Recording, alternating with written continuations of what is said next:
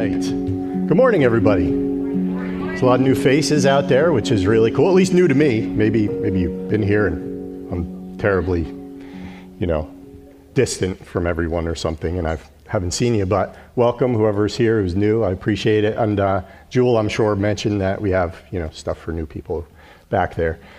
So we got a bunch of stuff.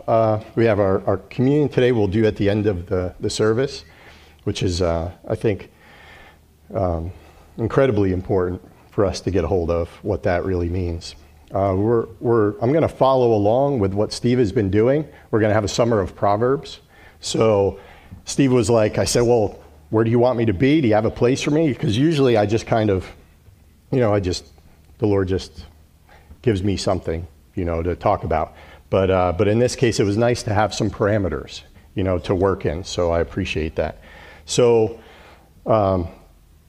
we also have what's coming up on Tuesday, the July 4th, Independence Day. So I have some Declaration of Independence in the back, copies. So I'd encourage you guys to get a hold of that because it's very important. One of the founders said that it's important for us to study the Constitution, to study the law of the land. We've been doing it on Friday nights. I think it's a great thing, and I would encourage anybody who can come out. You're becoming kind of in the middle, but we just started going through kind of a line by line. I don't think we're going to go that in depth, but we're going to find out what our founding fathers really, what their intent was in presenting the things that came down. So that's the Constitution.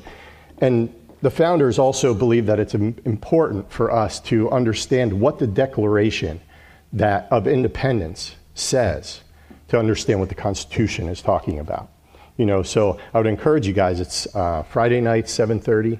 Come out. It's great. We have a good time. We go kind of in depth with that. That's going to continue on for a while. So grab a copy of the Declaration in the back there on your way out. So I think it's so important. We live in such a great country, and we have to keep it that way. And I know I've said this numerous times, but the church is the foundation of this country. The church is what keeps this country free. The principles that are in the Constitution are established from godly principles, regardless of how you see the founding fathers, whether deists or whatever. What is in there is solid. It's built on the foundation of God's word. We are the representation of that now. And so we have to understand the importance of who we are in Christ and what that means to our country, what that means to freedom. We're representatives of freedom. And so we also have a memory verse. It's not a new one. It's from last month because, I don't know what a new one would be. We'll figure something out next week. But we can go with it. It's in Proverbs 1:1-4. You guys remember it or no? Come on now. All right. So you have it? All right. Can we put that up on the screen, guys? And if you wouldn't mind, let's stand and let's read that together. Proverbs 1:1-4. And it's in this version is the New Living Translation. These are the Proverbs of Solomon, David's son, king of Israel. Their purpose is to teach people wisdom and discipline, to help them understand the insights of the wise. Their purpose is to teach people to live disciplined and successful lives, to help them do what is right, just, and fair. These proverbs will give insight to the simple, knowledge and discernment to the young. All right. So I'd encourage you guys to get a hold of that, and study the Proverbs. Steve had mentioned a while back, and this is something that I learned years and years ago with taking, quiet time to really get into God's Word. Oh, I'm sorry, you could sit. It's a lot more intimidating if you're standing there while I'm preaching. But there are 31 Proverbs, and the majority of the months are 31 days in the month. So if you read a proverb for the day of that month, you'll get through Proverbs in the month. And then also there's a way to break down Psalms that way. So reading Psalms and Proverbs is just a great thing to just study, to just kind of incorporate that into your daily Bible study. Because it teaches us wisdom, discipline, helps us understand insights of the wise. It's to teach us to live disciplined and successful lives, to do what is right, just, and fair. This is what we need, right? Like I said, we are, as the church, this is the representation that we are to the world. We want to be doing the things that are right, just, and fair. And so the verse that I want to start out with this morning, it's actually a passage, Proverbs 9, 1 through 18. So I picked this one as towards the end of the first 10 Proverbs, which are broken down. They're like messages to a young, Solomon's son, a father to a son.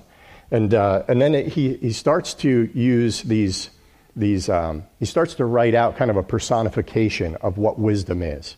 Wisdom calls out, in all of this. So I want to go with Proverbs 9 because it gives us a breakdown, kind of gives us the contrast between what wisdom looks like and what folly looks like. And I think it's really great, to be able to see that. And I'll probably, unfortunately, be talking more about folly today because I know that better. I just, when I see it in me. When I see the things that folly brings, I tend to see it more in me. And that's unfortunate, We want to see wisdom. We want to see us making good decisions, and representing Christ well. So let's read this, and then we'll lift it up to the Lord. So Proverbs 9, 1 through 18. Wisdom has built her house. She has hewn her 7 pillars. She has slaughtered her beasts. She has mixed her wine. She has also set her table. She has sent out her young women to call from the highest places in the town. Whoever is simple, let him turn in here. To him who lacks sense, she says, come eat of my bread and drink of the wine I have mixed. Leave your simple ways and live, and walk in the way of insight. Whoever corrects a scoffer gets himself abuse, and he who reproves a wicked man incurs injury. Do not reprove a scoffer, or he will hate you. Reprove a wise man, and he will love you. Give instruction to a wise man, and he will be still wiser. Teach a righteous man, and he will increase in learning. The fear of the Lord is the beginning of wisdom, and the knowledge of the Holy One is insight. For by me your days will be multiplied, and years will be added to your life. If you are wise to yourself. If you scoff, you alone will bear it. And this is the contrast to wisdom. The woman folly is loud. She is seductive, although that word isn't a great representation of what the word in Hebrew means. It means simple. So she is simple and knows nothing. She sits at the door of her house. She takes a seat on the highest places of the town, calling to those who pass by who are going straight on their way. Whoever is simple, let him turn in here. And to him who lacks sense, she says, stolen water is sweet, and bread eaten in secret is pleasant. But he does not know that the dead are there, that her guests are in the depths of Sheol. All right. Well, Lord, I just bring this word to you. I bring this morning to you. I pray, God, that you would help us to understand your word this morning, that we can make it practical, that we can take it and apply it to our lives so that we can grow in you, so that we can be a better representative of you while we're here on this earth, Lord, that we can grow up into you, Lord, as your body. We are your body. I pray that we would understand that, and that we would not be looking ahead and waiting for our time when we can be in your presence, but that we would understand that we have work to do here, and we represent you now. And Lord God, I just pray that we would be able to walk out of here with the ability to take one more step towards you. So I just praise you, God. I thank you, and I pray your blessing on this message this morning. In the name of Jesus, amen. All right. So as you can see, there is quite a contrast between wisdom and folly. Pastor Steve's been talking about wisdom the past few weeks, which you guys know. But he had given us kind of a definition of what Proverbs is there for. And I think that it's a good definition of what wisdom is. So let's look at the definition. First of all, it's an action thing. We can get caught up in thinking, I'll just read more and all that stuff, and that'll make me wise. That's not really the case. It has to do with action. The book of Proverbs is for developing wisdom, practical skills for living well in God's world. And that is what Pastor Steve had mentioned. I think that's a pretty good definition for wisdom. These are practical skills for living well in God's world. But today, we're going to be continuing to get a kind of a grasp on what that looks like, but I want to get a grasp on what folly looks like, because we would think that folly is obvious, right? You would think, well, we should just see that, she's loud and she's all this, But I think that we can see it kind of in a big picture sense, but do we see it personally? Do we see where there's folly, where we're kind of giving into folly, or I would like to say that folly and worldly wisdom are really the same thing. And so are we allowing folly to kind of dictate how we act in our personal lives? And I think that, the goal is that we take these esoteric kind of things, and make them practical for us, because God gave us his word so that we could grow by it, So that's the goal. So let's look at what the wisdom of this world, or folly, looks like. And I'd like to give it kind of a definition which is in line with the definition that Steve gave for Proverbs and wisdom. And I would define it this way. It's the things that we do and attitudes that we have that cause us to be unsuccessful and barren in God's world. If we have wisdom, we have the practical skills for living well in God's world. If we're living our lives listening and giving in to folly, then we have the attitudes, and we do the things, and we have the attitudes that cause us to be unsuccessful and barren in God's world. That's not what we want, We definitely don't want to be unsuccessful and barren. So we'll get into that. First, let's look at some scripture here. Like I said, I have a ton of scripture, so I hope you guys don't mind. I'd rather the scripture do the talking. 1 Corinthians 3, 18 through 20. I should have brought my glasses this morning. I'm definitely a little dull right now. Let no one deceive himself. If anyone among you thinks that he is wise in this age, let him become a fool that he may become wise. For the wisdom of this world is folly with God. For it is written, he catches the wise in their craftiness. And again, the Lord knows the thoughts of the wise, that they are futile. The folly, the wisdom of this world is futility. It's futile. It's meaningless. It brings death. It gets you nowhere. 1 Corinthians 1, 17 through 20. This is Paul. He's talking about the foolishness of the gospel. But I think it does kind of encapsulate this idea that we can, without Christ, we can figure things out, and live our lives the way that we should. And it just doesn't happen. So for Christ did not send me to baptize, but to preach the gospel, and not with words of eloquent wisdom, lest the cross of Christ be emptied of its power. For the word of the cross is folly to those who are perishing, but to us who are being saved, it is the power of God. Oh, hi, Layla. Excuse me. Oh, you got my glasses for me? Oh, no, got Mama's glasses for me. Oh, nice. You like being in the spotlight, huh? You want to preach? Oh, my. Okay. Well, it's big now. Okay, so where was I? For the word of the cross is folly to those who are perishing, but to us who are being saved, it is the power of God. For it is written, I will destroy the wisdom of the wise, and the discernment of the discerning I will thwart.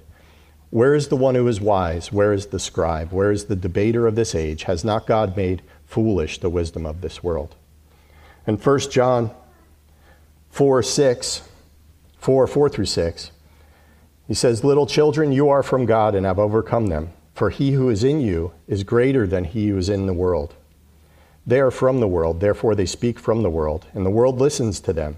We are from God. Whoever knows God listens to us. Whoever is not from God does not listen to us. By this we know the spirit of truth and the spirit of error. Folly is error. In James 4:4, you adulterous people, do you not know that friendship with the world is enmity with God? Therefore, whoever wishes to be a friend of the world makes himself an enemy of God. So what does this wisdom of the world look like? Well, that makes things way too big. And so that's where I want to look at and break down this kind of personification of folly in Proverbs. And we'll start kind of line by line. And it's so fascinating how this is. So the woman folly, in verse 13, it says, the woman folly is loud. She is simple and knows nothing. Think about what we have, right? If we look at folly as worldly wisdom that's out there, it's always in our face. We're always being bombarded with things, whether on TV, whether in the news. There's all these things that are just built on this idea of being just anti-God. We're always faced with that. It's in our face. We hear it all the time. So we're walking, and you'll see the person's walking, as we read in Proverbs 9, walking a straight path. But this folly is loud. And it's also simple. And the loud also is another word for it, is clamorous, undisciplined, chaotic, turbulent, no peace. What does the world offer us? Do we see that in culture today? Do we see nothing but that in culture today? It's loud, it's turbulent, it's chaotic. That's what we have in our culture today outside of Christ. There is no peace, no true peace without life in Christ. That's where it comes from. That's where peace is. And I want to try and make all of these things, bring all of these things down from, like I said, from a big picture thing to kind of a personal thing. Do we have that in our own lives? Do we see that in our own lives? This disorder, maybe chaos, undisciplined, turbulent. We don't have peace. Maybe this is something that, we could look at and see. Is this something that where we've heard the call of folly, this loud call of folly, and I've listened to it, kind of turned in a little bit? Because as you see, like we can look at like I said, the big picture, and look at what folly looks like as a whole. But I think as we break it down, we can see that, man, there might be little areas in our lives where we've kind of turned in. We haven't fully turned in. We're not like, dead. That's what happens when you're fully there. But that area might be dead in us. That little area that we've given in to folly instead of, what does God's word say about this? Have I sought the Lord about this? So I would encourage you as we go through it, that we would all really just make it personal. Where is that in me? Do I see that in me? Because the goal of anything that we do here in the body, in the church, the goal of this, any teaching, is that we would grow together, that we would take steps towards getting better, to not be deceived by the wisdom of the world, not be deceived by folly. We have to encourage one another, right? Singing psalms and hymns and doing the things like treating each other with love, doing the things that we're supposed to be doing in the body of Christ, And so we have to be, we have to be our brother's keepers too, in a sense.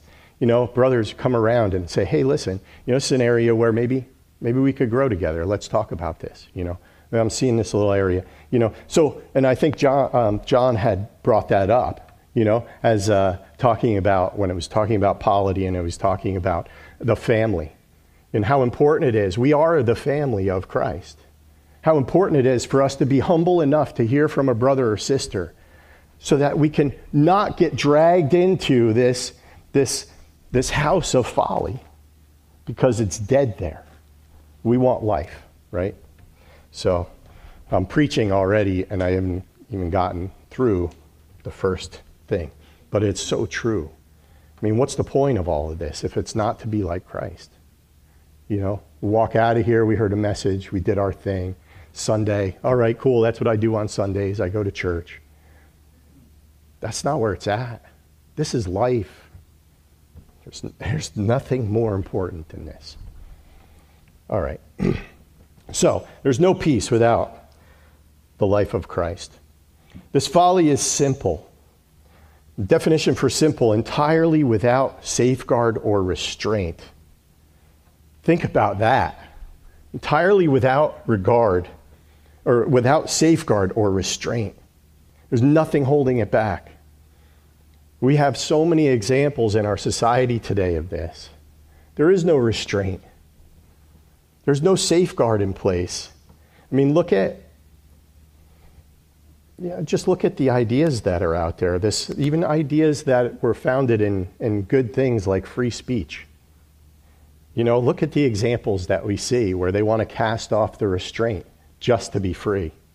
You can't tell me what I can do or what I can't do, what I can say, what I can't say, unless, of course, you're saying something that lines up with God's word. Because that would add restraint to everyone else, kind of thing. But the folly wants to cast it off. The wisdom of this world casts that off. If we look at societies throughout history, they're continually casting off restraint. Look at the lie in the beginning. The whole point was to be autonomous. God really say that? Did God really say that? When Eve was deceived, it's about autonomy, to be your own God. Cast off anything that would box you in. We see this also in families. And this is something that I think is important, and I don't want to digress into this, but as parents, we have to set up boundaries of discipline for our kids. That restraint is good for our kids. If we don't do that, it's like putting them in the middle of the ocean and saying, okay, just swim around. Find your way home. They don't know what to do. The Lord has given us His word. He's given us His parameters to walk in. These parameters are for safety. They're for protection. They're for growth. They're for good for us. So we line ourselves up with that. The worldly wisdom, the folly doesn't want that. They don't want restraint. Is there any areas, though, in us where maybe that's what we're doing? Maybe that word, I don't know. I know it says that, but I just kind of put that off to the side. Oh, God's word's true, but I just don't want to do that yet. So we just have to be careful with that. But again, make it personal. Proverbs 29:18, where there is no prophetic vision, the people cast off restraint, but blessed is he who keeps the law. If we don't have the revelation of God's plan and His will, then we have no restraint. And again, as the church, we're that. We are that representation of God's plan and His will. The people become ungovernable without divine wisdom. The other thing that's simple is that there is no sense of shame. Shame is one of those things, like even in Christianity, we have no condemnation in Christ, right? And we look at shame as the same thing. We should feel shame if we drop the ball and turn to Him and then be restored. And we should know that sin is bad. And we should hate the sin. And we should be able to say, that's a shameful thing for me to do that. Shame isn't bad unless you stay there. Let's come to Christ where we can be forgiven, and He'll cleanse us from all unrighteousness. The world doesn't want that. The world isn't that. There is no sense of shame out there. Everything's acceptable. Everything's okay. Ephesians 4:17 through 24. Now this I say and testify in the Lord, that you must no longer walk as the Gentiles do in the futility of their minds. They are darkened in their understanding, alienated from the life of God because of the ignorance that is in them due to their hardness of heart. They have become callous and have given themselves up to sensuality, greedy to practice every kind of impurity. But that is not the way you learned Christ, assuming that you have heard about Him and were taught in Him as the truth is in Jesus, to put off your old self, which belongs to your former manner of life and is corrupt through deceitful desires, and to be renewed in the spirit of your minds, and to put on the new self, created after the likeness of God in true righteousness and holiness. Uh-oh. I've obviously offended someone.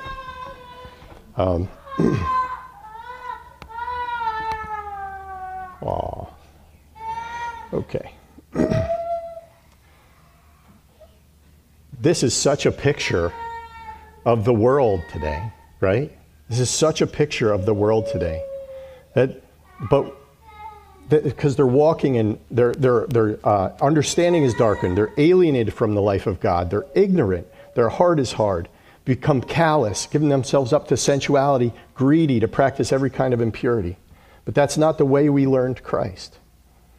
You know, let us be renewed in our minds, in the spirit of our minds. When I think about, like, a lot of times people can hold on to bad habits because they might say, well, that's my personality. That's just my personality. You know, that's just how I am. You know, and we can write off bad habits. We can write off bad attitudes. We can write off things that God says in his word are wrong. And I would say that outside of Christ, maybe we can't change our personality. Maybe we can't change our bad habits. But with Christ, we can. We have his spirit in us. His spirit in us makes us completely new, makes us a different person. To fall back on our personality and say, well, that's just how I am. If it doesn't line up with God's word, then we have to rethink that. We have no excuse to do that. We have God's Holy Spirit in us. This is life. Like this is we're new people, new creations created in Christ Jesus for what? To do good works. We're not by ourselves lost anymore. You know, so we need to put on the new man. You know, put on the new self, created after the likeness of God in true righteousness and holiness. And I know, like, maybe, like I always say, like, I don't want to put a guilt trip on people, all that stuff. But I feel like we need to shoot for that, the ideal. Like, you know, so from here, you know, like I'm always pushing for the ideal, you know, because I know how far I am from the ideal. And we all are far from the ideal. But the goal is to get one step closer to the ideal. You know, we want to be like Christ in the likeness of God in true righteousness and holiness. The other thing that folly is, knows nothing. Folly is ignorant. It's not just that it doesn't know. Is that it doesn't consider the consequences of its actions, and it's willfully ignorant. I mean, the world is full of that. Is there any consequences for what's going on? You know, are people out there, outside in the world, they're doing things that you're like, are you not thinking about, like, well, how this is going to affect things later? I mean, look at the transgender ideology. Destroying lives. Destroying people's ability to have families. Just ignoring the consequences of these things. These are lies. This is folly. This is wisdom of this world. It's not truth. The world is overflowing with ideas that suggest there's no cause and effect.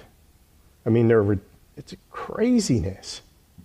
We need to be living our lives understanding that we reap what we sow. We need to be showing people that that's the reality of things. And we have to do that on the minute little scale in our own lives. You know, the little bit that I do is that, you know, I'm going to reap whatever I'm sowing into. You know, Galatians 6, 7, 8 says, do not be deceived. God is not mocked. For whatever one sows, that will he also reap. For the one who sows to his own flesh will from the flesh reap corruption.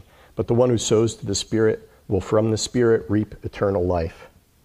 I mean, we look at, you know, it's like, well, there's a lot of children out of wedlock. Oh, okay, well, how about, is abstinence maybe an idea? Maybe that's something.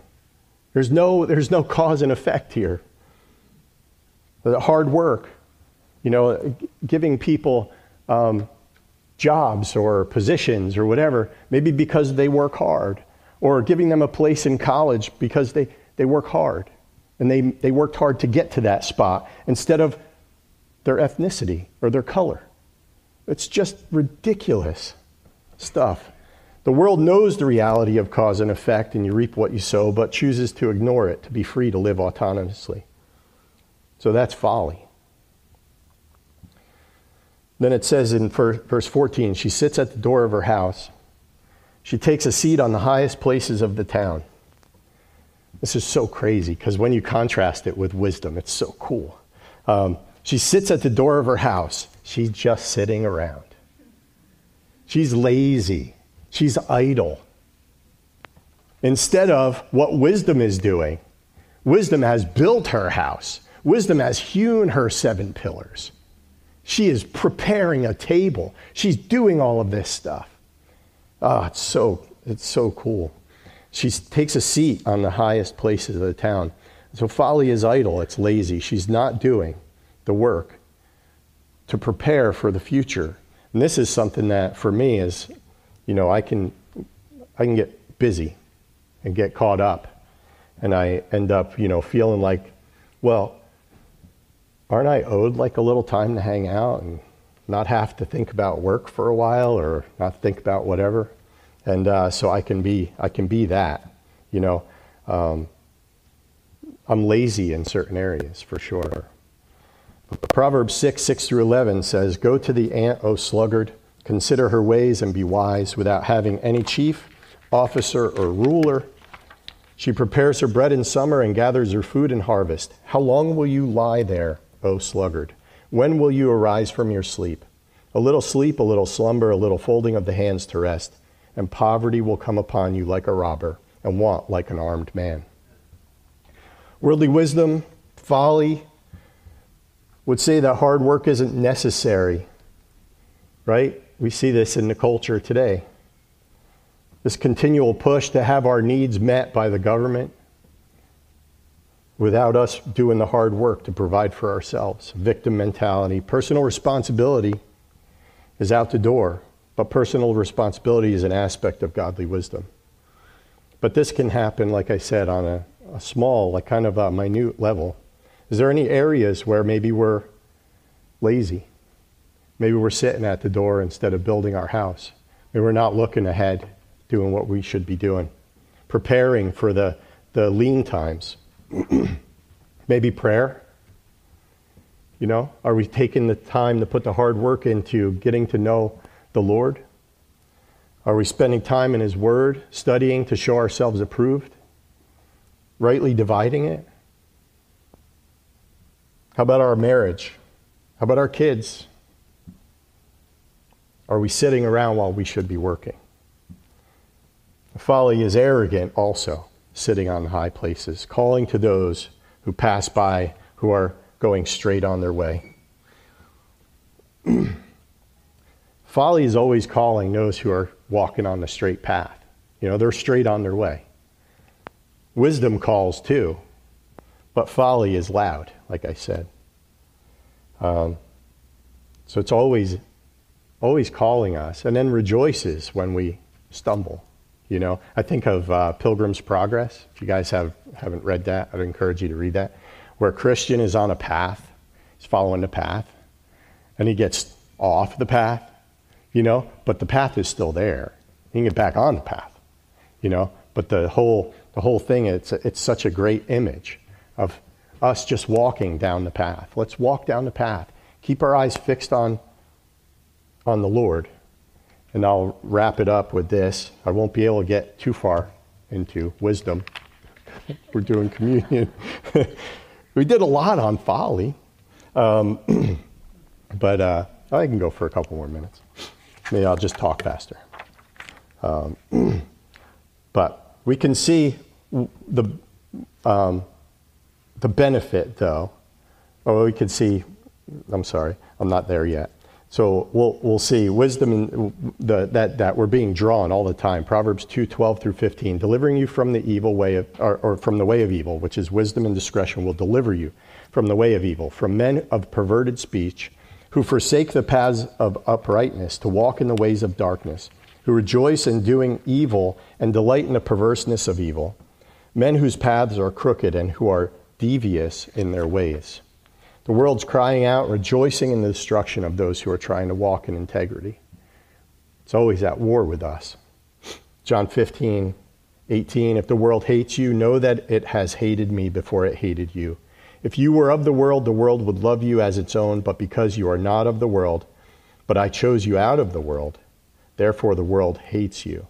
And then John 7:7, the second part of that, because I don't want to get into the first part because it just said that if the world hates you, but then he says the world can't hate you, but well, that's a whole big, we can do that later. But it hates Jesus because he testifies about it, that its works are evil.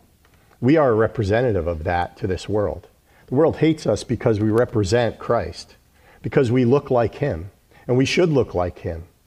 And we can't let that be a stumbling block for us.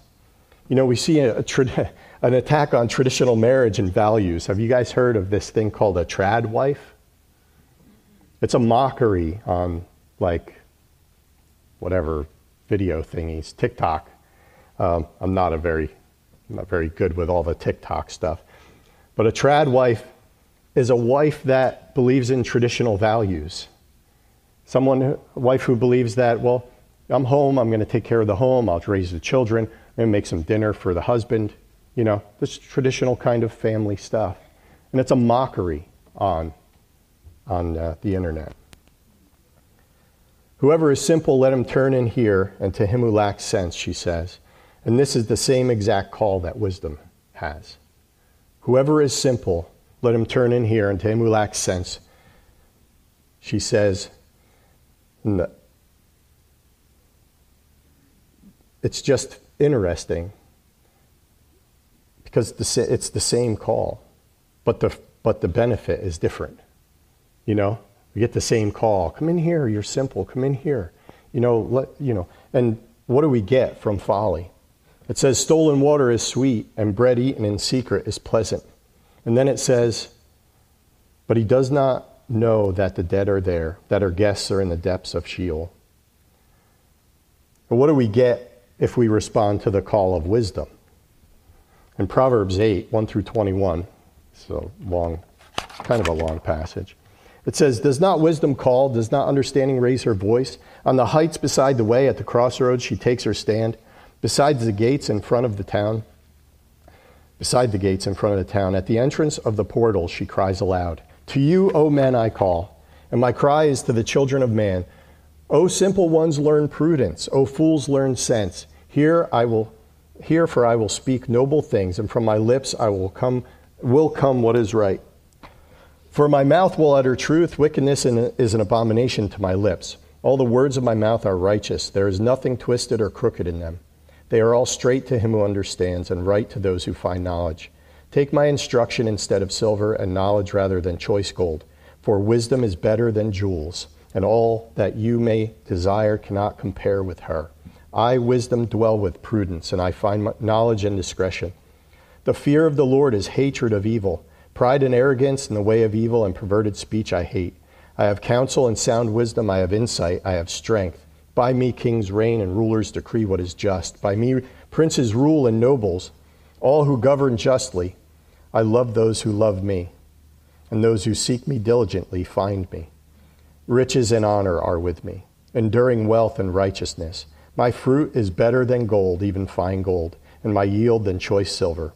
I walk in the way of righteousness in the paths of justice, granting an inheritance to those who love me and filling their treasuries. That's what we get if we hear wisdom's call.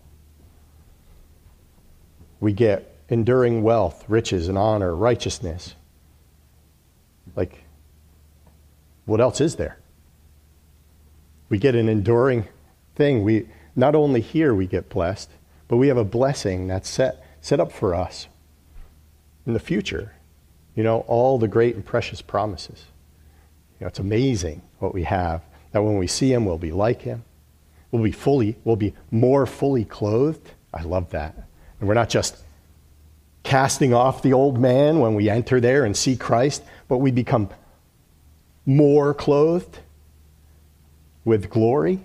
with who he is, that's exciting. That's exciting. If any of you lacks wisdom, let him ask God, who gives generously to all without reproach, and it will be given to him. We have a couple things we have to do. We got to ask God, right? And it says without doubting. And then it says seek after wisdom. We're here. This is good. We got to seek after wisdom. The reward for humility and fear of the Lord is riches and honor in life. I think the beginning of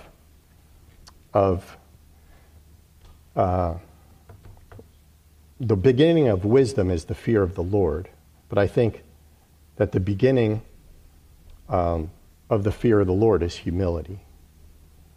I think we have to understand that we have to come to him humbly, acknowledging where we drop the ball, where maybe there's little areas where we've given into that folly, little areas. Could be little things, and just to examine ourselves and to think about that stuff so that we can just be better. We can be better for Christ. We're here for his purpose. And if we're humble and honest before the Lord, then we get wisdom. We get the fear of the Lord. We understand who he is. We understand who we are. So just little areas where maybe we could, examine ourselves. And we're getting ready to take communion, the Lord's table. For some reason I can't put those words together with my lips or those letters together and make it sound like a word. Communion, I have to work on it. It's some weird thing.